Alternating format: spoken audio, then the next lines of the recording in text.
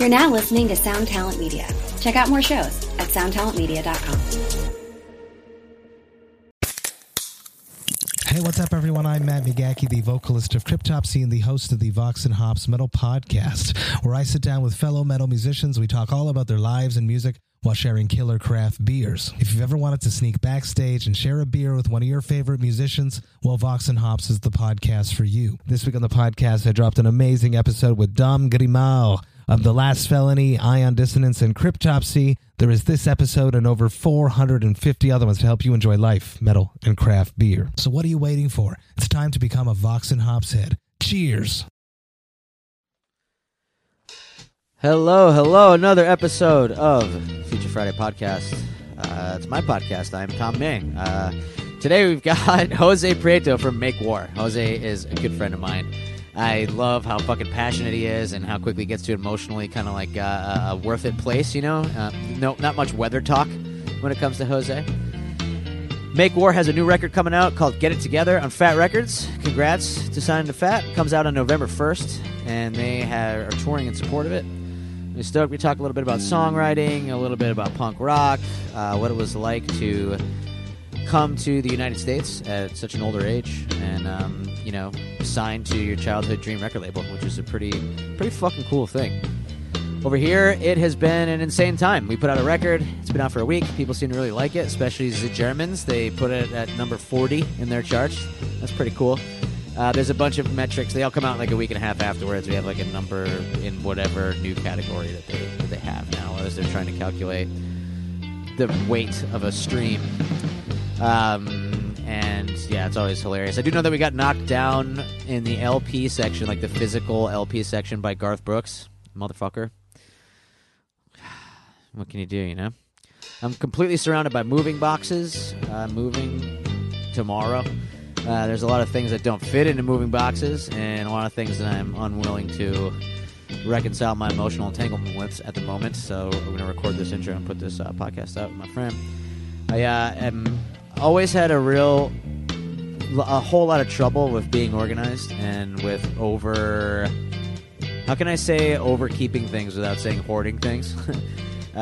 With, tools and being a bit disorganized and stuff, and I've been trying to work on that. But I did learn at a very early age, working for a company called 1-800-GOT-JUNK while it was in its infancy, that I will never be as bad as probably most people on either side of the spectrum. There's some people who would be so uptight and tidy when you came to throw things away that they would already be cleaned and packaged up and everything.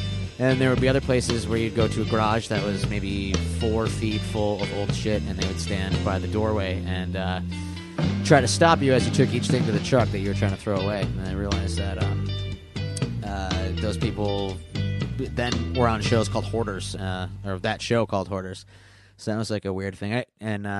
You got to exposed to a whole lot of things about that job. I would love to just write about it sometime and maybe even talk about it like at length, solo on a podcast, about the incredible stories that had happened there. Everything from the heartbreaking ones that people, weren't able to get rid of their stuff while their children were forcing them to hilarious ones like finding cigarettes and weed and dildos and shit, like in when you're moving, like you're clearing out a teenager's room or some shit like that.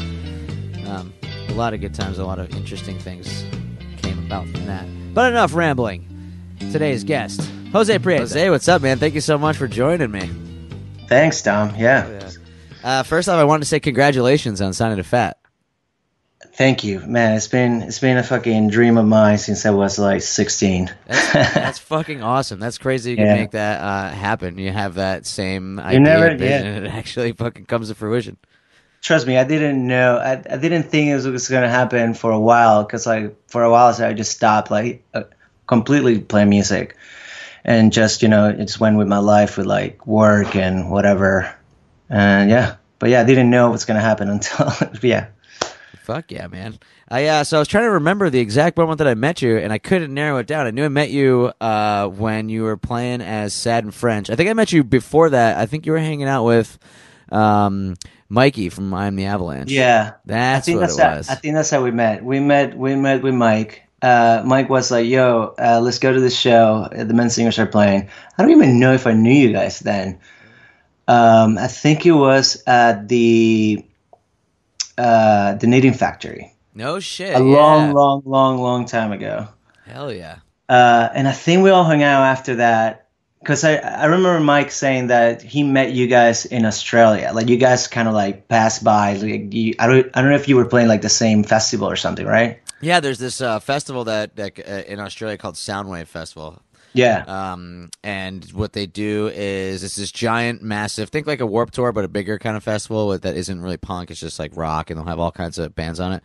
But they, in between all the dates, they have like packages of bands that are on the tour. So they'll have a Sydney Warped Tour date, but then they'll have a couple punk shows in between that are like Bad Religion. I think it was Bad Religion, us, and the Street Dogs were one thing, and then I Am the Avalanche and a couple other bands were another thing. And you would crisscross, and we'd all be on the same flights and stuff like that. And that was when we met those guys. And we hit it off real fast. Yeah, those guys are fun. Yeah, man, they're fucking great. So yeah, I remember that, and then I remember the next time I saw you, I think it was at the music hall of Williamsburg, I think, and you were like, "Where's your cousin?" And I'm like, "What cousin?" You were like, "Mike," and I'm like, "Oh no, we're not related, dude." I remember this. Yeah, I love how at the end of hanging out, that's what I took from it. I mean, taller than me, beards, tattoos, like the draw. That's a poor excuse, but yeah, man. So I read a couple of the interviews that you sent me. Thank you very much for that. Yeah. And you talk about how you got into punk rock, and I thought that we could get into that. But I was actually wanting to ask you, do you remember getting into music? Do you remember your first kind of exposures to it? Was it like? Yeah, I do. My cousin, my real cousin back in the day, he started playing drums, and then he got this band, right? It's like high school band or whatever. He was a little older than I was, and I went to see them, and I was like, man, that looks fun. Like and I was like, I wonder if because they needed a guitarist then, and I was like, I wonder if if I learn how to play guitar, like I could like be in that band. Yeah. So like I told my mom and my dad, and they were like, all right. I mean, because I was into music way before this. Like my mom always wanted to get me into music, so I started playing like flute. I played the flute. I played How old piano. were you when you started playing the flute? I think like seven. Damn. Yeah, like super, super young. I started singing too, like, in like choirs and shit. Yeah. But then when they started teaching me how to read music, I'm like, oh, I don't like this. Like, this is like this is like school. And totally. I just wanted to play. Yeah, it's really easy, I think, to take, and I know a lot of people had similar experiences with starting to learn the classical way of music. It's kind of really easy at that age to take it, and it becomes work, and it's not fun anymore. I know, but like now that I'm older, yeah, but now that I'm older, I'm like, man, I wish that I would have like learned. I should learn how to read some music. Oh my God, yeah. I think that being able the way to write that we've been able to write by coming up not knowing music and not learning, or at least not remembering all the rules that they taught, so we were able to kind of break them without knowing them. But now, imagine if you could just sit at a piano with a piece of music and just fucking play it. That would be awesome. You'd be exposed to so many more songs. Or be in the van and while you write lyrics, you like actually write the notes too, like right next to the lyrics. Yeah, totally. Hell yeah. It's pretty wild how software is making that so easy now with the piano roll inside of like GarageBand and stuff. You kind of true. Once you get that, you kind of learn it. Yeah, I know. For me, music, like when I was a kid, I remember like classic rock or soft rock in the car and like church and stuff. When family gatherings was kind of the first place I was really exposed to music, and for so long I separated those in my mind, and then I realized, well, no, I'm a musician. It's all on the same pathway, the same timeline. Yeah, dude, I used to play in church. Yeah, no shit. Yeah, I play the saxophone in church. That's so sick. Yeah, man. Yeah, man. It's just ripping a sax solo in the middle of like "Be Not Afraid" or something. I don't know what kind of church you went to. No, it was like a Catholic church. It was like for young people, like back in the day. Yeah. When my mom was really into that type of shit, so like she really tried to push me that I went to Catholic school and stuff. Yeah. No. Yeah. It's funny how that it seems like that Catholic Church had the same repertoire of like 25, 30 songs that everybody Yes. knows because Like they just Simon hear them. and Garfunkel, like they have like 5 Simon and Garfunkel songs that they change the lyrics completely, and they're like God and Jesus and like Mary. Yeah. Yeah, it's so funny. We were actually driving recently, Greg, myself, and Joe, and we were just remembering the most popular church songs and like kind of just having fun singing. Did you them sing it and all shit. together in the van? That's fun. Yeah, closely trying to remember them and being like, bro, I Yeah. never actually paid attention to how intense these lyrics are. They have all Yeah. these people singing. It's great. I remember when you first told me "Sad in French," I thought the name was really funny because you just picture at least part of the French aesthetic is just inherently sad when it comes to like the writing like and music. like a sad mind with like a baguette and like a glass of wine for sure. It'd be pretty good. But yeah, why don't you tell me a little bit how you went from doing the solo project of Sad in French to where you got to make War? All right, so Sad in French was just me and an acoustic guitarist who met me and probably saw me a couple of times. And it was just like my way of like getting back into music. Like after I was in a punk band back in Venezuela before I moved to the States. Actually, sorry to interrupt Yeah. you. Maybe Yeah. it'd be good to give the context of when you were in Venezuela, when you were in the States, Okay. and how that related to your career coming up in music and stuff. Yeah, so yeah, like where we were talking about growing up, like after my cousin started his band and I started playing guitar, I actually tried for his band and his band members were like, dude, you can't have your family in the band, like you like, especially if you're your little cousin, you know, like they were all like in high school and I was in like middle school or something, and so and I'm kind of glad because they were kind of like a I don't know, like a Korn wannabe band. You know, like 7-string very- guitars. Yeah, exactly. So I don't remember who actually started showing me like punk rock. It was probably some friend in high school. And I remember like listening to like, I don't know, like Blink-182, because I knew about Green Day, and I didn't know that Green Day was actually punk rock. I just thought that they were just like rock, you know. Yeah. And at this time, I think I read that you didn't speak English well, or you just didn't speak English at all. I didn't speak English at all. Yeah, so I think that's super interesting that you got really into the music and just kind of like the phonetic noises of the language, or like the attitude that you could hear behind it, or whatever. Oh, 100%, dude. Like especially the way they, you know, they sang the melodies, and like Yeah. I was of course I was more into music than lyrics because I didn't get the lyrics, but I also really liked the way the singers like, you know, play with the melodies on their voices, especially when they play guitar too. I was like, how the fuck does this guy like does this like riffs things and like, comes up with these melodies, you know? Yep. Hell yeah. Did not to get too sidetracked, but did you ever so I bet you a lot of these songs got stuck in your head. Yeah. And you mentioned Blink-182. Did you ever, when you realized what they were saying, were there any like kind of hilarious moments? There's a funny story about that actually. Yeah, that I could tell you. Like, the Ataris used to be one of my favorite bands. Yeah. Like back then. I mean, you know, their music's actually still pretty good. Like, you know, but like after I learned like what they were saying, I was like, fuck, this is so like cheesy and like I don't know. The Ataris for sure, the Offsprings too. The Offsprings are like, I mean, they're a great band, but like when you actually know what they're saying, you're like, what the fuck, dude? That's so great. And nothing's wrong with the Ataris of the Offsprings, but it's just like, I don't know, like after, yeah, I don't know. Yeah, totally. I mean, I'm sure maybe if you saw some music videos and stuff, you can get a little bit of a narrative, because that was kind of popular back then, where you take the lyrics of the song and write in it, but probably not as well. Yeah. So you're kind of just swinging blind. When I was reading you talk about that, it reminded me of this song by an Italian guy that I got to send you. I can't remember the name of it. I could look it up. But it is this guy, he's Italian, and he wrote this song. It was like a huge hit in Italy, and all the lyrics were fake English.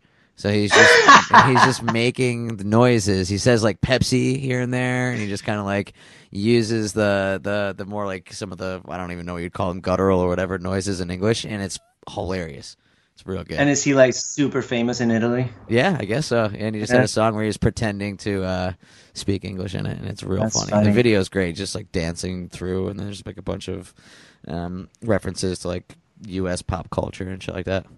Well, speaking of that, if you wanna bring it back to my Venezuelan band, like you said, like I didn't speak any English, so I used to. You want to go? And they had it was a great name, I think, right? Of the band. Oh, yeah, the Venezuelan band was called the Go-Go Punkers. Yeah. The Go-Go Punkers. Yeah. Man, I come up with great names for bands all the time. Sad and French, the Go-Go Punkers. Hell yeah. Yeah, so the Go-Go Punkers was just me and my best friends from like the actual building where we all lived together. The building was called Cormoran. And then we were all like, all right, we can sing in English or we can sing in Spanish. Well, none of us know any English, so like it's gonna be hard. But our main goal is to like move to the States and move to California and get signed by Fat or Epitaph and like start touring. That was our main goal.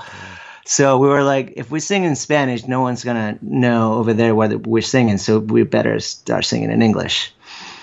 So I had this program called Power Translator on my Windows 95 computer. And I remember writing all the lyrics in Spanish and then just clicking the button. And then like 5 minutes later, you have all the lyrics in English. That's incredible. Yeah. That's awesome. So it's kind of like that Italian guy, but maybe he did the same thing. And now that I listen to if I listen to my old band, like it makes no sense at all. Oh, I'm sure. Yeah. Yeah, especially with the translation technology on that back then. Even now, you use Google, which is infinitely more powerful than I can even imagine. It's way better. Still, it's so good. It's like, yeah. At least from what I can tell, using it in Europe, it seems to be really, really good. But back then, I can't even imagine what the kind of translation you would get for some stuff.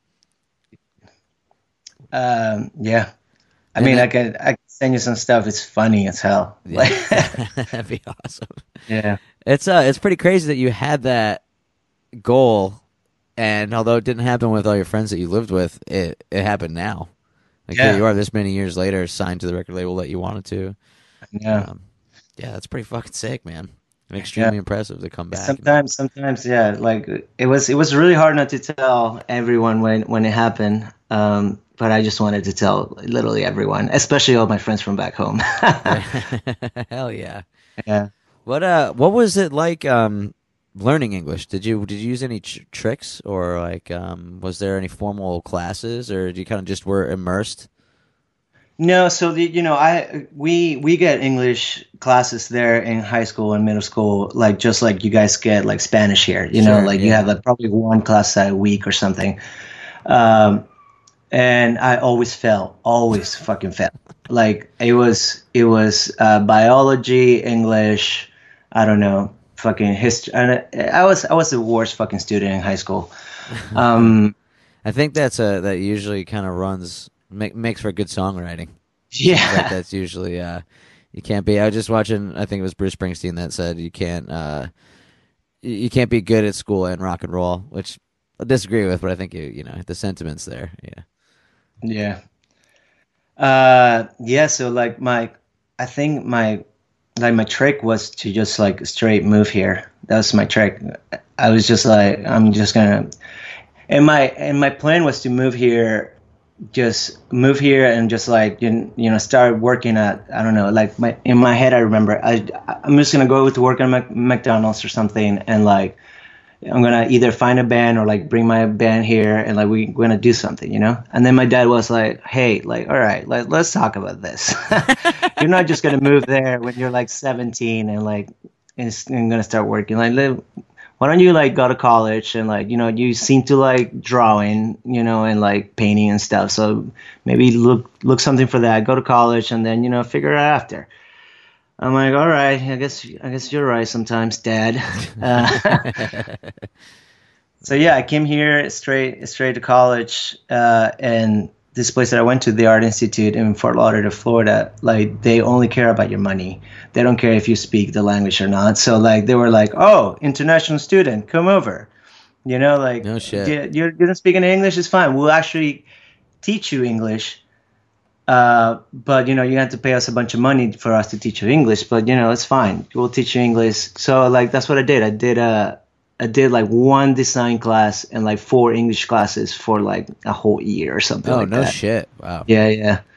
But you know, I mean, it kind of worked out. And then, you know, yeah, that's how it happened. I mean, after you start like, you know, living in the place that, you know, they're speaking the language, and like you started like actually getting some friends, and like, even though South Florida was kind of weird because, you know, everyone speaks Spanish in South Florida. South Florida is one of the most bizarre places that I've ever been to. I agree. I've only been there a couple times. It's You play Fort Lauderdale before, right? Yeah, I played Fort Lauderdale. That's kind of the only place that we play in South Florida. We've played a couple What other did you towns play? that are basically The Culture Room. Yeah, we played the Culture Room. Yeah. Which, if I remember correctly, I hope I'm not messing up these venues. Is the one that's owned by a guy who's real into like 80s guitar music and has an insane light show on stage, and insists on being the LD person. Oh, I don't know, because I never played there, but I've been to many shows there when I lived there. All right, I'm gonna Google this real quick over here. In Fort Lauderdale, there was like an 80s style club. That had a giant stage. There's mirrors everywhere. The stage was like one of those that's way too high for the. I remember it being a really high. Yeah, and the guy who owned it was like an intense guy from New Jersey with like a hat on, you know, like a Florida like straw fedora kind of hat. Yeah, and insisted on doing the lights for the bands. He was just like, "No, that's what I do. I own the club. That's what I'm doing." And we were like, "All right, I guess so." And then it was like a seizure-inducing, but at sometimes kind of cool 80s insanity. And we were just like, "This place is definitely built with cocaine money." That's what it is, because there's no way they can afford to put $2 million into this dark punk club.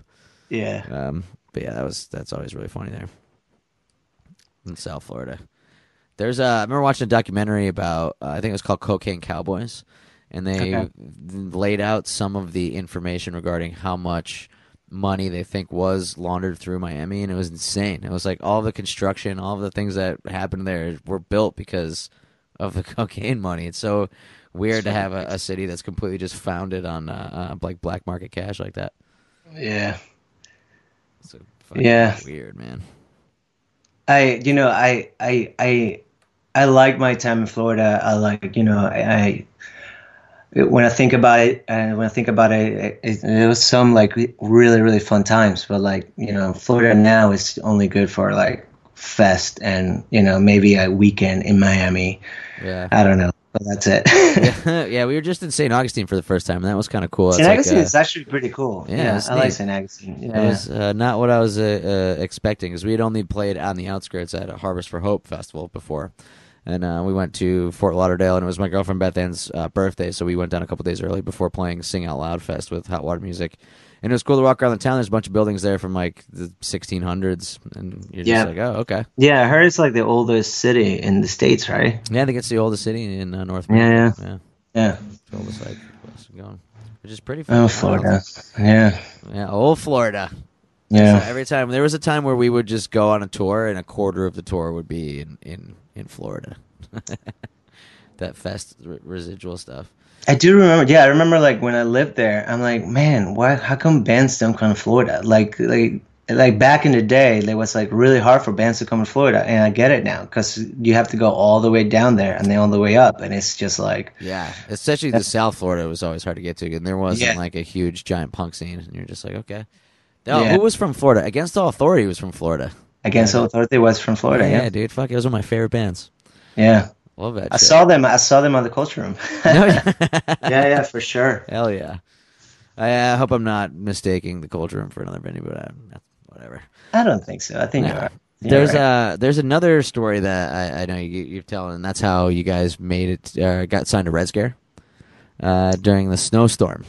Yeah, that's a good story. Yeah, hell yeah. It's funny. I wanted to tell you that I was texting Joe before this, and because I wasn't sure if this was during the same snowstorm, but we had an insane weekend because we were supposed to meet up with Brendan before or after he got stuck there, and it was Joe Godino's birthday, and we knew the snow was coming, so we got a keg, and we dragged it through the snow and brought it to his house and surprised him and made him throw a party for himself. It was That's amazing. yeah, it was pretty fun. It was pretty great. It was maybe one of the last times that we would ever be able to do something like that, but it was incredible. Yeah. I always kind of love that. That's fun.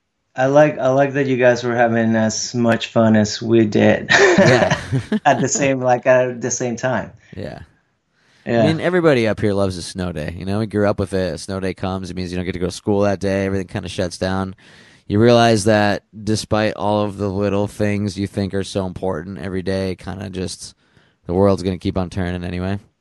Yeah. You know. I mean, I love a snow day too. What bothered me or like what bummed me out was that we were supposed to play with I Am the Avalanche. Bring it back to the beginning. We were supposed to play with I Am the Avalanche at a Music Hall of Williamsburg, and it was going to be my first time playing Music Hall of Williamsburg, and I was like, "Fuck, dude! Like, you know, like I really wanted to play the show." Yeah, it fucking sucks. Sorry. Yeah. But then, you know, my friends, I guess Brendan was supposed to play a show too that same weekend at I think he was playing the Knitting Factory. Yeah. And then my friend Seth would just opened this bar called the Starliner, and he was like, "Hey, Brendan's playing my bar. You want to play?" I'm like, "Yeah, I guess I play, man. Like I'm itching to play. Like I'll play whatever, you know. Like, and then I don't know if I Uber or I walk there.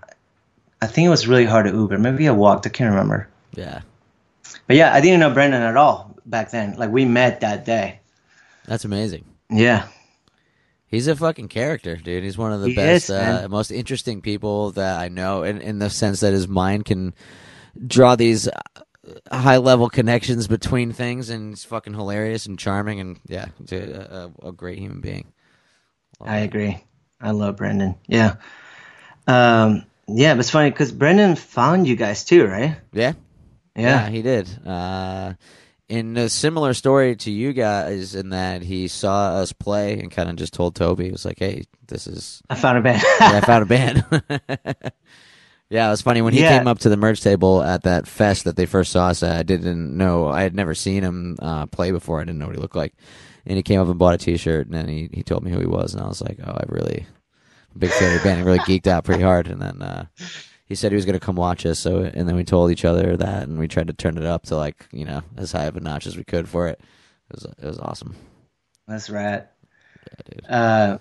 Yeah, when he saw me, you know, I was hoping for him to like see me like play with the full band, but he was like, "No, man, you're really good." And I'm like, okay. I mean, I didn't even know that he was part of Red Scare. Like I heard of Red Scare before that, but I didn't even know that he was like part of it. And then he's like, "All right, I'm gonna text Toby now." I'm like, "Oh, okay, cool." And then that's how it just works that easy. It's funny because so many times people are chasing after this, I think, romantic notion in music that you're just going to get seen by a label A&R person that just happens to break down in your city and goes to the open mic night or something like that. And in reality, I'm always telling people, it's like, no, we have to practice every single day, always. Yeah. That's the only way that any of this is you're going to get better and that kind of shit. Practice every single day and never say no to any opportunity that you get, because you never know. Yeah. You know? And then here we are, where it really was kind of just a case of somebody coming and seeing it or running into it. Yeah. Which is awesome. Which is fucking awesome, yeah. Yeah, dude. I'm stoked for the new record. November 1st? November 1st. Yeah. I wanted to make sure this came out before Fest. Like, we all trying really hard, and like everyone tried, you know, like, you know, we needed the art like really, really fast. And we needed everything really fast, just because I really wanted for this to come out before Fest. Yeah, man, hell yeah! What it seems like you guys changed a little bit thematically on this one, drifted away a little bit from at least the last record into more of a personal exploration, or a reflection of what's going on with you in your current life. And I was wondering if you could talk about that a little bit. Well, I honestly think that the last record was really more internal. Like, it was more about what was going on with me. And for this one, I kind of had to like split it in what's going on outside and what's going on like in my life too. So it was actually the first time that I wrote songs about like the world, you know, and like everyone else, because, you know, it's always, at least for me, it's always really easy to write about like what's going on in your life. But yeah, so this one is, how did I say it? Like I wanted to call it either like In and Out, or I forgot what other names we had. But yeah, it was kind of like, you know, I had to split myself in like in like a different person to like start writing songs about what's going on in the world, and then like what's going on inside of my head, because they're both like very important to me. So it's and for everyone. So yeah. That's super interesting. So would you say that you have kind of two voices? Yeah. On it. Yeah, 100%. And you can kind of see and feel it on the songs, I think, because the songs that are like really political and like and you know, they're all like close to home too, because they're all mainly about what's happening with like the immigration right now, and like what's happening in Venezuela, and even Edwin has 2 songs in Spanish on this one that he wrote about Colombia, and they're fucking incredible. They're my favorite songs on the record. That's awesome. Yeah, I'm super stoked about that. Yeah.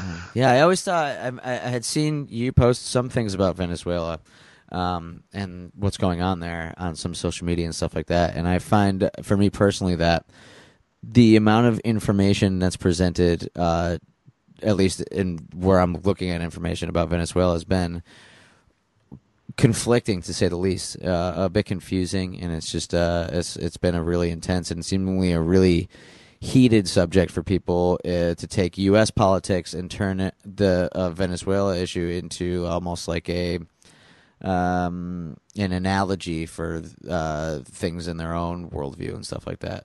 And I wonder if you saw that, or how you feel about that at all, or like, you know. Yeah, and I get that, and I get when people see it that way. But to me, when the U.S. started like really paying attention to what's going on there, like, to me, that's really good. You know, we need all the help that we can get, even if it's from fucking Donald Trump. Like, I hate the motherfucker, but sure. But you know, if he wants to take that guy out, like, let's fucking do it. Seriously, like, it's been how many years already? Like 25 years of this thing, you know, and we always get like that little sign of hope. Like on this last one we did, like we got like a new president, and then there was 2 presidents. Like, no one in the world has like 2 presidents running. I'm like, okay, like, what's going on here, guys? We always get this little sign of hope, and then it just like, it never happens. Like, it never happens. Yeah. So this time my mom like called me like crying. She's like, we did it, like, we have a new president. I'm like, Mom, like, please, like, don't get your hope heights. No. Like, you know, let's wait a little bit. And now it's still going on. Like, you know, the guy still thinks that he's like the other president, and like, I really fucking hope that something happens. But like I feel like everything, like, that wave is just like dying like little by little, and nothing's happening. Yeah, and it fucking sucks. Yeah, man. I'm sorry for you and your family regarding that and the trouble that they've gone through because of it. Yeah, so. And you know, what sucks with my family is that, you know, I told them, like, listen, like, just come out here, like, come, or like go to Spain, or like, I want you to get out of there, at least for now. Like, I you know, it bothers me so much that you're like there when it's so fucking dangerous and like so bad. And they just don't want, like, they're like afraid to start over, you know, like, yeah. And I totally get it. I 100% get it, because, you know, like, when you're like 60 or 50 something, you know, it's just hard. Yeah. I mean, I would say that the older that I get, the more I'm afraid to start over, to have a drastic life change like that. The idea of, you know, a humongous turnover is extremely attractive. And I remember when I was 18 or 19, I was like, why can't we just fucking change all this shit and burn it down? the entire thing. Because and then I didn't realize that. Well, if you have kids and you have a certain skill that you've acquired over a long time, or you want to take that role in your community, or you've known the same fucking people for 20 years, it's a lot different and a lot more nuanced than just kind of like a drastic change. It is. So, imagine it'd be super interesting for you to grow up in two places like that, have the viewpoints that you can, or the political and social observations of being in the United States, and also have the same one in Venezuela. A lot of times I've noticed that when we go to, that when our band goes to Europe and some other places like that, there'll be people that want to talk to us about U.S. politics, and that a lot of times they're completely missing a lot of the cultural context that some of the issues have, and it's like a really bizarre, like, it's like, yeah, you can say this, but you will never get it, no matter how hard exactly. you try. But that's it's the same way as like people see or saw the Venezuela thing. It's the same way. Like Americans here were saying, like, they kept on screaming like, hands off Venezuela, hands off Venezuela. Like dude, like, no, fucking let's get this. Like, let's do it. Like, you don't understand what's going on. Like, we need everyone. Even if it's fucking Donald Trump, like, we need everyone to like get this shit done. Yeah, man. It's the same way as you were saying about the Europeans, like talking about the U.S. politics, because they don't, yeah. Totally.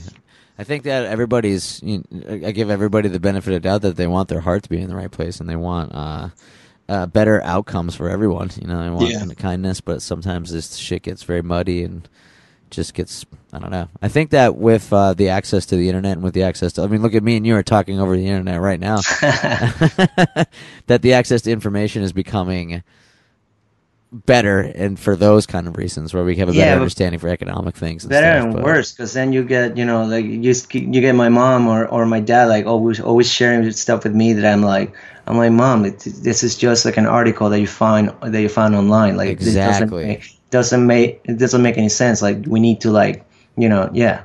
It is a kind of a very much a rabbit hole situation. Yeah. And it's interesting. I guess punk rock doesn't have the same kind of sharp slice into politics that it used to, I don't think. And I know that void is being filled by a lot of other outlets for people and outlets for the younger generation to kind of take hold of. But it's like, with all that confusion and misinformation, it's like, it's a brave new fucking world out there, man. That's how I look at it. Yeah. It's some weird shit. Why don't we just keep the doom? What are we talking about? Yeah, doom and gloom going, man.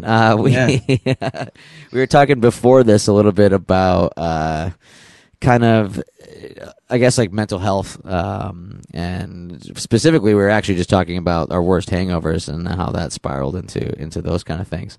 But one thing I've been trying to do recently on the podcast is normalize or kind of take away a little bit of the negative stigma, or the at least like rare stigma surrounding issues of anxiety and dealing with that, and dealing with like substance and stuff like that. And I know I read a couple interviews where you mentioned that you had experienced a first panic attack, and that it ended up changing what you were writing about at the time.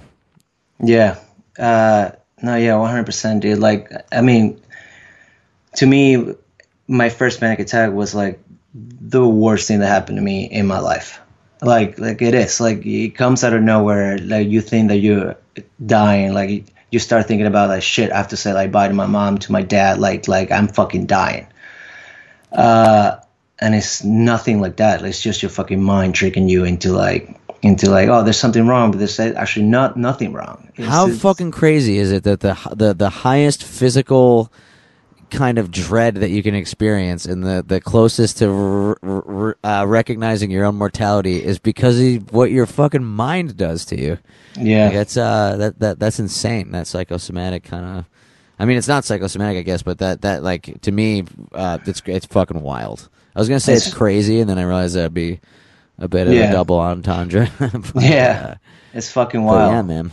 Yeah, so you ended up going to the hospital, right? I did, man. Like I went home, and I told my friend Chris, who was my roommate at the time, I'm like, listen, I need you to call 911. I'm having a heart attack, like legit having a heart attack. He's like, no, come on, sit down. I'm like, no, look at my hands. I'm fucking shaking. I can't feel my hands. I'm sweating. Like, I need you to right now. I'm screaming at him, like, to call 911. And he does that. And I remember talking to them, and they're like, are you sure? Like, you're fine? I'm like, no, listen, I need you to come. Like, can you just take a cab? Like, no. I feel like if I take a cab, I'm gonna die in the cab. I need you to fucking come right now. Christ, yeah. Yeah, dude. It was crazy. It was fucking insane. And when the ambulance came, like, they took my blood pressure, and my blood pressure was like through the roof because I was like freaking out so much. Jesus. You know. So I don't know what they gave me, but like it definitely made me like calm down. And then when I get to the hospital, I was like fine, you know, for whatever they gave me in the fucking ambulance. Of course. So in the hospital, they like, you know, they did all the things that they have to do because I told them that I thought that I was having a heart attack. So they did a bunch of tests and shit. And they were like, no, your heart's fine. Your heart is actually really well. You're just having a panic attack. And I'm like, fuck. Okay.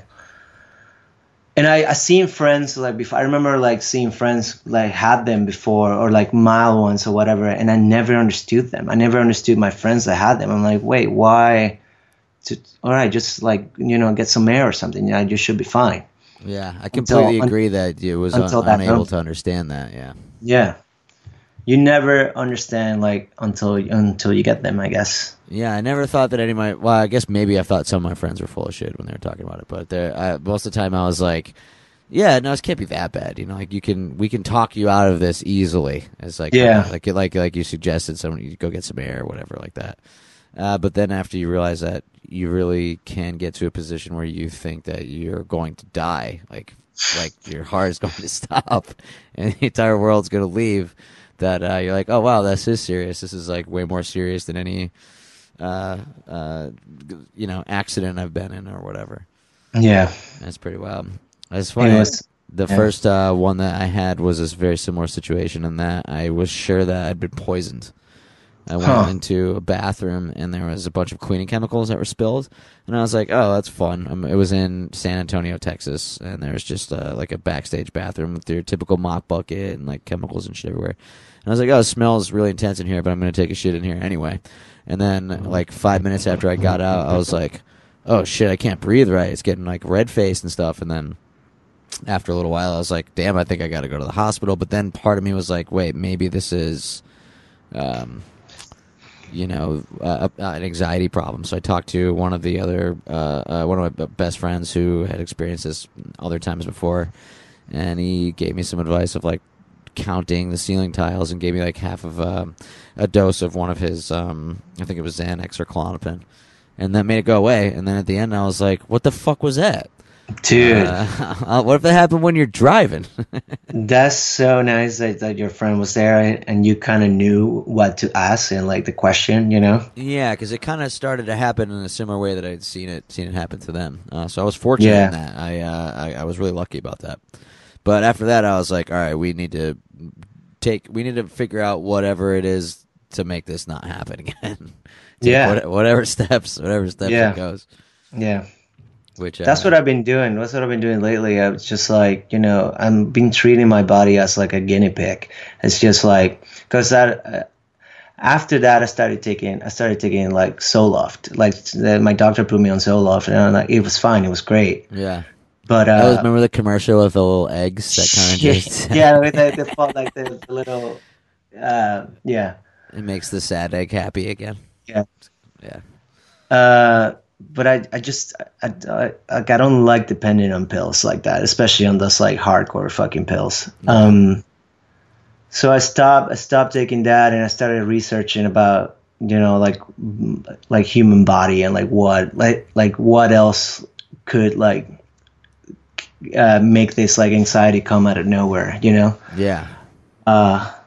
So I've been taking like supplements instead of Xanax or whatever. Like I still keep my emergency like Klonopin, in my pocket just in case. Dude, even just knowing that it's there, I got one of those for when I'm traveling. I got like this little stereotypical movie pill vial, and there's one in the bottom of it. And I'm just like, yeah, this is the emergency, in case you just completely freak out, you take that and you won't freak out anymore. Yeah, you feel it's like so much more comfortable if you have it with you. Yeah, dude. It's scary though too, because it's like you're starting to hear the rumblings and see some of the effects that can have on people. You can fucking die if you if you need it. Excuse me. If you become dependent on it, and you don't take it. You just die from the withdrawal symptoms, and that's like some wild ass shit, right there. Or if you take too much, or if you take too much, yeah. Like what happened to fucking Little Peep or whatever. Yeah. I think that's what happened to him. I think so. People used to take that. We used to take that in high school.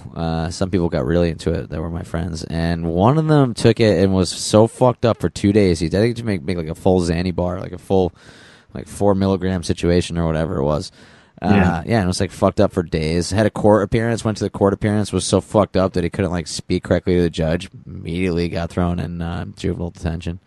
Shit's no joke in those places. But back to the supplements. You find any good shit? You taking like 5-HTP or anything?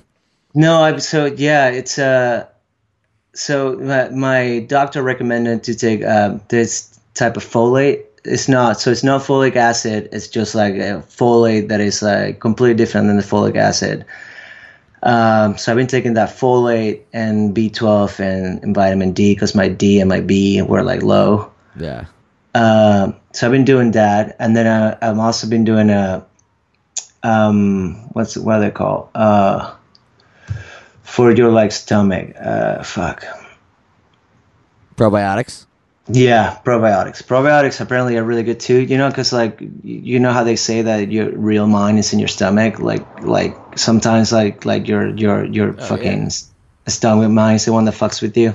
So if your stomach's happy, if your inner whatever are happy, I think. Totally. I love the thinking of like, is the stomach bacteria living in you, or are you living in like the bacteria? Yeah. There's so fucking many of them, man. It's like get really dark. Yeah. Man, something that's like more bacteria in your stomach and on your skin and everything, bacterium, than I think the stars in the galaxy or some shit like that. Like some fucking wild ass unfathomable number that I'm just gonna not correctly get and throw out there. But yeah. It's fucking crazy. It's like what was that cartoon? Mazinger Z. You ever watch Mazinger Z? No. Or like Neo Genesis Evangelion. You ever saw that? They're like animes from Japan, but it's just like how like humans like go inside this like big ass robots, and that's how they and they like like I don't know they. Control them, so this tiny human controlling this big ass fucking robot. Yeah. So that's kind of like the bacteria. It's just like fucking like controlling your body. Like we're the robots, and the bacteria is like the actual real controller of your fucking. I don't know. Damn, that's so wild. I love that. I was just trying to Google it real fast. Or tell me that, and I found that a Scientific American article. It says scientists bust myth that our bodies have more bacteria than human cells. But then it just says the numbers roughly equal. So that's all right. So it's not true, but it's actually a lot still. Yeah, it's still a lot. Still, you can make the argument as to who's running the show. Yeah, love that. I think that there is a big light at the end of these issues with anxiety, and that's that if your mind has the ability to make you feel that bad, I think that your mind and body have the ability to make you feel the opposite of the spectrum. And you can feel that elation, or you can at least get to a point where you can manage it to live like a fulfilling life. At least that's like the great hope to roll forward. That's my goal. That's everyone's goal. Right. Yeah, that's what I work like. I wake up every day with that goal. Yeah, I feel like you can't maybe not necessarily write the best music in that situation, but we're not going to get the best music out of it. But hey, that could be fucking bullshit too, Yeah, you don't need to. I mean, there's a lot of fucking happy ass songs out there that are really fucking good. Yeah. Man, my favorite are the real happy songs that are dark as fuck when you listen to the lyrics. Yeah. I just love that super weird, creepy dichotomy. Yeah, there's a couple on this record that like the chords are like super major and happy, and like they're like the lyrics are like super fucked up. So good. Yeah. Oh yeah, man. How did you guys go about writing this record? Do you bring the songs in like an acoustic form, or do you guys just kind of bang them out, or is it like yeah? How do you? Yeah, this one. I know this it's one usually was, different every time, and yeah, this one was like 100% different because our drummer Greg moved to Portland, Oregon, to become a doctor. Oh, no shit. Yeah, he started this doctor program at I forgot the university, but he wants to be a psychologist, like a shrink. That's great. Hell yeah. Which is fucking good, yeah, because like especially in this music world, like we need a lot of people like that for. Yeah, for cheers to him, man. Yeah, exactly. So he moved there, and it was just me and Edwin here in Brooklyn. So like, I mean, I usually write most of the songs, but it's usually really nice to like bring him to the studio, to like the practice space, and like jam it out, just to actually see how it sounds, you know? Yeah. I mean, you know about it. But I couldn't do that there's here. Nothing more cheesy than ask somebody how they, like, just a blanket question of how you write songs too. That's like, so sorry to throw it out there. no nuance. It's fine. It's fine. I like to talk about this, especially because of the whole thing of like Greg moving out and like, so it was just me like writing the songs on the fucking computer on like GarageBand and putting like fake drums and like, you know, and doing the bass and sending them to them. And they're like, yeah, it's cool, it's not cool, whatever. So that's how we did it. And then Edwin did the same with his two new songs. Like he like, you know, wrote them and recorded them in the computer. And I was like, fuck yeah, these songs are awesome. But then Greg came back in December for 3 days. And he literally like learned like I mean, he knew all the songs in his head, you know, already, but like he just went into the studio and like bang all the fucking drums like in 3 days. That's incredible. Yeah. Wow. And then we all did the same. Like then he left, and then me and Edwin like went back to the studio and like the end of January or at the beginning of February, and then did the bass and guitar and then the vocals. But yeah, it was completely different than before, because before we were all in the studio together. And yeah, we wrote everything together and stuff. But yeah. Nice. Hell yeah. I don't want to bore too many listeners, but I know there's a bunch of people who listen that play guitar and are musicians stuff. You guys get any into any cool gear this time around in the studio? Well, you know the Rat, right? Brad from the Am's Avalanche. Yeah, of course. Yeah, so we recorded with him again at this place called the Barbershop. And the first time we recorded with him, he was like kind of like the new engineer at the Barbershop. So he like didn't have like a lot of gear or like, but now 3 years later, he had like all the fucking gear. Yeah, hell yeah. He had all these fucking crazy guitars that never went out of tune. He had like all these fucking pedals, like fucking Earthquaker devices and like crazy fucking pedals. And there was this full desk of like just pedals, and that he called the Tone Zone. It was like, all right, let's go to the Tone Zone. That's awesome. It was fucking awesome. It was awesome. I love recording with him. It's because he's such a like good friend, and like I don't know, it's just like fun to do it. Oh yeah, I mean, and plus you need somebody. I found that as the times we've done it have gone on, that the social part of the recording, or like the constant positive energy from the person who's recording you, is the unsung hero of a record. You know, you go in and you're frustrated. Especially, you mentioned he has guitars that stay in tune. I remember that's like one of the biggest wrestling matches I've ever had in my life, is when you're sitting there tracking a guitar and the fucking guitar won't stay in tune, or one of the frets on the neck is not in tune, and you have to. Man, there were times on one record I tuned. I think I played each note of a fucking chord that we had rang out, because at that point in the record the guitar was unsalvageable. And that just gets to you get to those psychological spaces, and if you have somebody that's really happy and fun to be around, it makes the whole thing way better. And I think that kind of like bleeds into the record too. I love that. Yeah, for sure. That's awesome that you guys recorded them.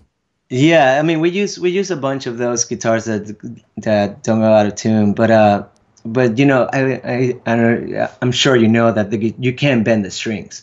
Yeah. So there's a lot of things that I wanted to bend the strings, and he was like, "All right, like I have a pedal for that." I'm like, "What?" And he like break this pedal, and he goes like, "Oh." I was like, "All right."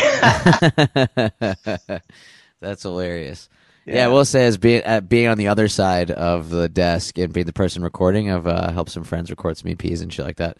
And some other bands that just like I was a hired gun and hanging out there, watching someone sit there with their fingers on the guitar and just bending them while they're playing the chord, and they're like, "No, I didn't bend it." I'm like, I can watch your fingers. That guitar's not out of tune. You're bending the chord, and then by the end of it, if you just want to wring their neck, then you realize that maybe you wouldn't be the best producer. But I was gonna say, like, it's the same. Like you're saying, like it's really important for the guy that is recording you to be positive and be your friend or whatever. But it's the same way with the band. Like if the band is a piece of shit, like then like I wouldn't want to record them. I wouldn't want to be the guy that records them. I don't know.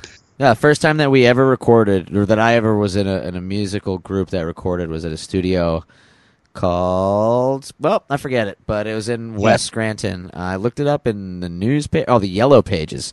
So you got the phone book. I went back to the Yellow Pages, and under recording studios, there was like 3 listed. And there was one there, and it had the address. So I went looking for it, and it was inside of a junkyard in West Scranton at the top of this like trestle, kind of in an area that wasn't residential, so you wouldn't know where it was. But it was in a building that was nondescript and didn't have the building number on it. So I just drove back and forth, trying to find it, and started knocking on doors, and I finally found it. And there was this guy named Cliff, who still owns the place, this was like probably 18 years ago now. Yeah. But he opens the door, and he's got a ponytail, and he's like, "All right, come on in, check it out." And we're walking around, and he just sits me down. He's like, "Listen, you could give me a pile of shit, and the only thing that's going to come out the other side is a polished pile of shit." And I was like, okay, this guy's wild. And he's like, "I got 2 rules: no weed, no Coronas." But he just meant drinking. He didn't mean actual. I thought he really meant Coronas. No, that was his like very. Yeah, no, it was his very. If he said something against Corona. But it was his very, very dad way of telling us that we couldn't drink there. I mean, we were all like 16 anyway, or 15. But yeah, and then that guy, we sat there, and he polished that turd as best as he could, and it was a great experience. But yeah, we learned at the beginning that you can't, that's it. Like it all, it's kind of like a pyramid, I guess, going in, and that the performance is the most important part, and then comes the equipment, and then comes the engineer, and then comes the mixing, and then comes the mastering. And as much as how much they are affecting how good the song is. And then it comes Cliff's ponytail. And then comes Cliff's ponytail, which he was bald on top. As one bald man to another, I gotta tell you, Cliff, you might want to get rid of the ponytail. You're just getting caught in shit these days. But yeah, that was man. Great. Hell yeah! Did you ever record with your high school band in Venezuela? I did. The first one we did. It was a fucking total pile of shit. Speaking of piles of shit, we went to this like really fancy studio, right? We were like, all right, like this guy has he was like, I have the best preamps, man. These preamps have like so many tubes inside. They're like the best fucking preamps. And we were like, okay, so where are the amps? They're like, no, the preamps, they're here. So we plugged into this fucking preamp and straight to the computer, and the guitar sounded so fucking bad, dude.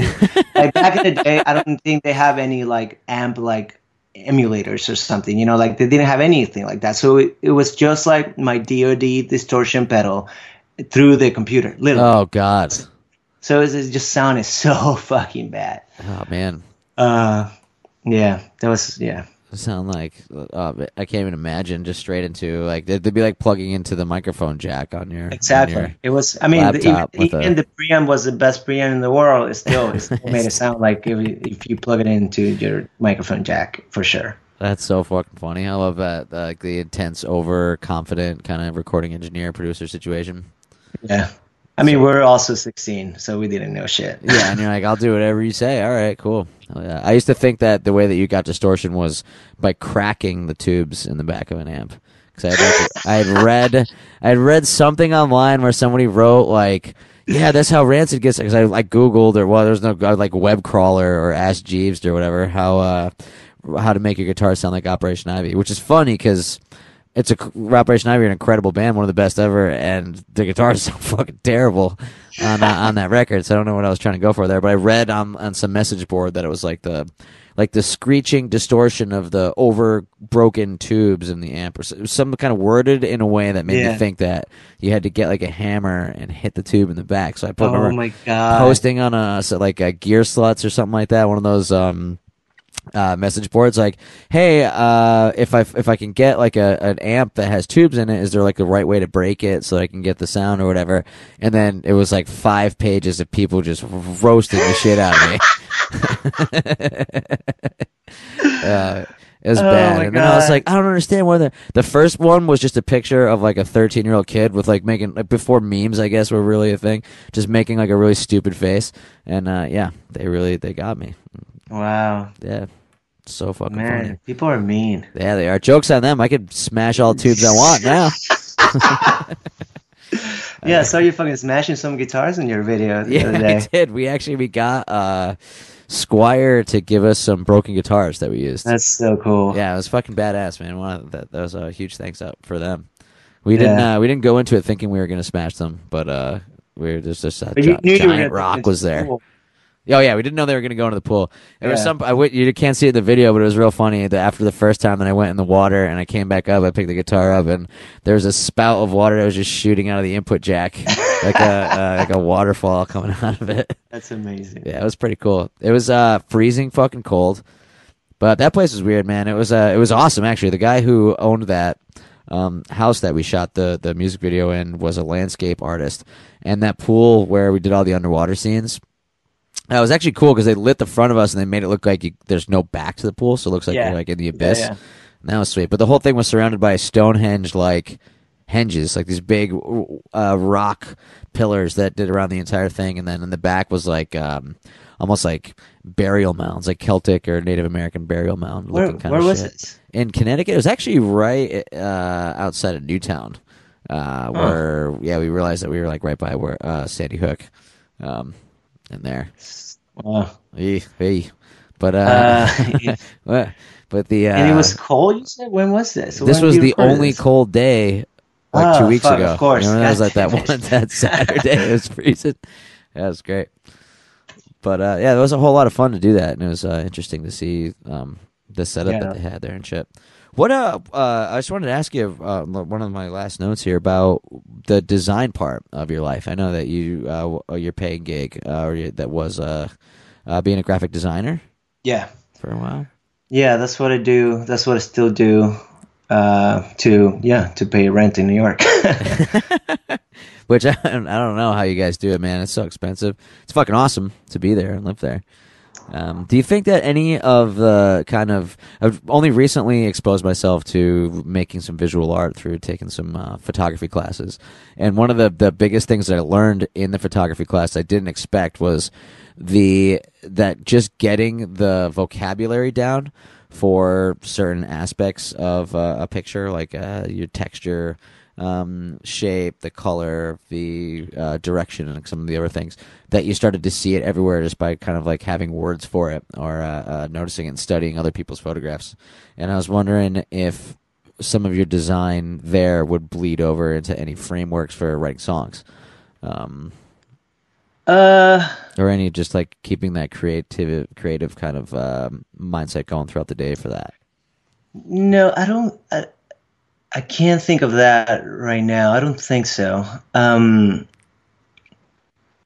But some, like, I guess, dude, I don't to be honest, I don't know what happens when I write the songs, man. I just sit down and I just start writing and suddenly it makes sense. But it's seriously I mean, there's a good handful of times when I knew exactly what I wanted to write about. But there's other times where I have no idea what the song's going to be about, and I just sit down and start writing. And then suddenly, okay, this song is about this problem in my life, or this song is about whatever's happening in Venezuela, or it's fucking weird how that works. I don't know if it happens to you or anyone, but that's how it happens to me. I would say that the greatest songs that I've written were like that. I almost don't remember writing the beginnings of them. Like, you get a couple lines in, or you get a direction or a melody. At least this is how it's worked for me. and then you kind of just start ripping on it, and then it just comes, and you're like, oh, that's what's gonna work. You know, like that's the that weird part of myself that they grabbed from.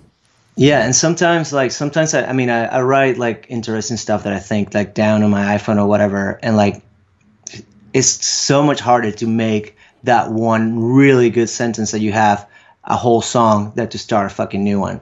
Yeah, I don't know. Absolutely. I mean, my fear in life that someone's gonna find all of the ridiculous shit that I've written in the notes on my phone, like walking home from the bar, like, oh man, this is such a good line that encompasses how I feel about this subject, and I don't think anybody's ever said it that way before. And you wake up in the morning and read it and go, Jesus Christ, that was stupid. Like, I do that too, but I do that too with like melodies that come in my head, and I just like record them on my phone, and I just I look like a fucking idiot, just like going like tune to do to tune tune to tune, you know, like shit like that. And I listened to it again, and I was like, okay, that makes no sense. What the fuck was I thinking? Hell yeah! I will say though that there's at least for me, there's a song that we recorded that I found the melody for it exactly how you're saying. I had done that goofy shit, and then like year or two later was going through all my voice memos looking for a specific voicemail that a friend's wife left on my phone telling me that we were all giant scumbags because her husband got in trouble the night before and it was our fault, and we wanted to look back on it and laugh about it. But and then I found that melody, and I was like, oh, that's actually pretty. That's pretty fucking cool. And then we used it, and it worked. Nice. Yeah. So it worked out. Yeah, even if you get just one out of all the one diamond and all of the other rocks thrown in with it, then it's definitely worth it. Hey, let me go get the charger for the computer. Hell yeah, go for it. It's gonna die. 1 sec. Nice.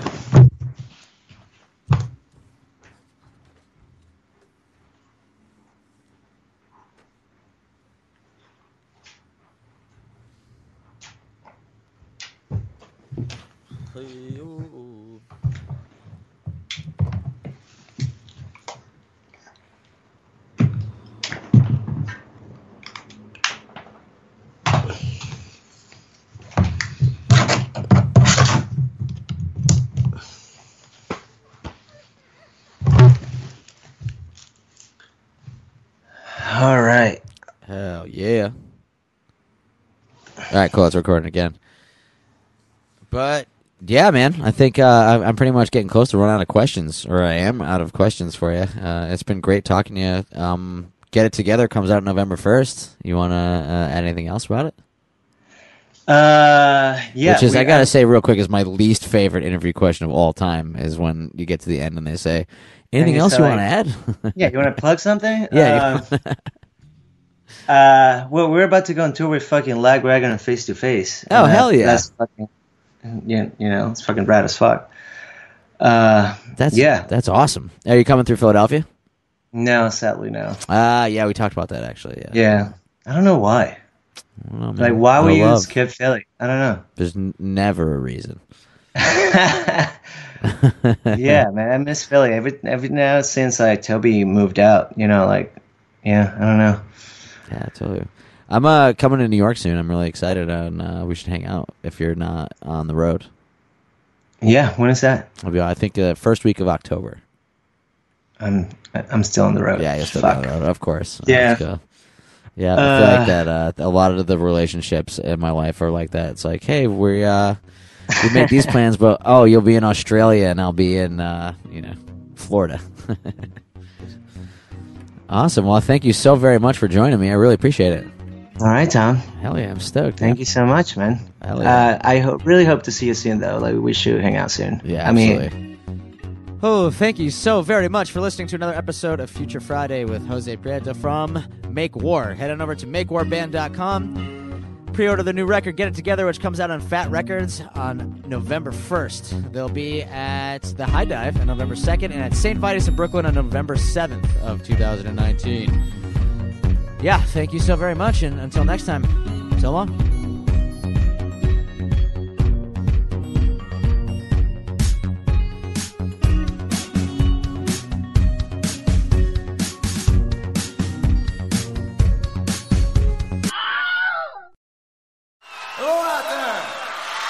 Yes, hello out there, everyone. I'm Hal Schwartz. And I'm Flynn McLean. Together we host None But the Brave, a podcast dedicated to the music and career of Bruce Springsteen. Bruce and E Street Band are on tour right now for the first time in 6 years, and we're taking a detailed look at what's happening on stage in our bi-weekly episodes. We've also been recently joined by some very exciting guests, including rock journalist Warren Zanes and Stephen Hyden, Backstreet's Magazine founder Charles Cross, and Barstool's Kirk Minahan. If you're a diehard Springsteen fan, this is the show for you. So please subscribe to None But the Brave on your favorite podcasting platform, and we hope to see you further on up the road. Thank you so much. We'll be seeing you. This is Krista Makes, guitarist and vocalist for Less Than Jake, and host of Krista Makes a Podcast, a songwriting podcast where every week I'm joined by an amazing guest to break down the writing, recording, and release of one iconic song from their career. In our giant evergreen back catalog of episodes, we've had rock legends such as Dee Snider and Huey Lewis, punk rock favorites like Mark Hoppus, Fat Mike, and Brett Gurewitz, and up-and-coming artists of today such as Liz Stokes of the Beths and Genesis Owusu. We've had guests from all genres and styles of music, and I guarantee that if you peruse our back catalog, you'll see several episodes that'll make you say, man, I gotta hear that. Whether you're a fan of music or a creator of music yourself, you'll take away a whole new appreciation for the songs you know and love. Krista Makes a Podcast is available for free on all the places you could possibly listen to podcasts, and new episodes come out every Monday.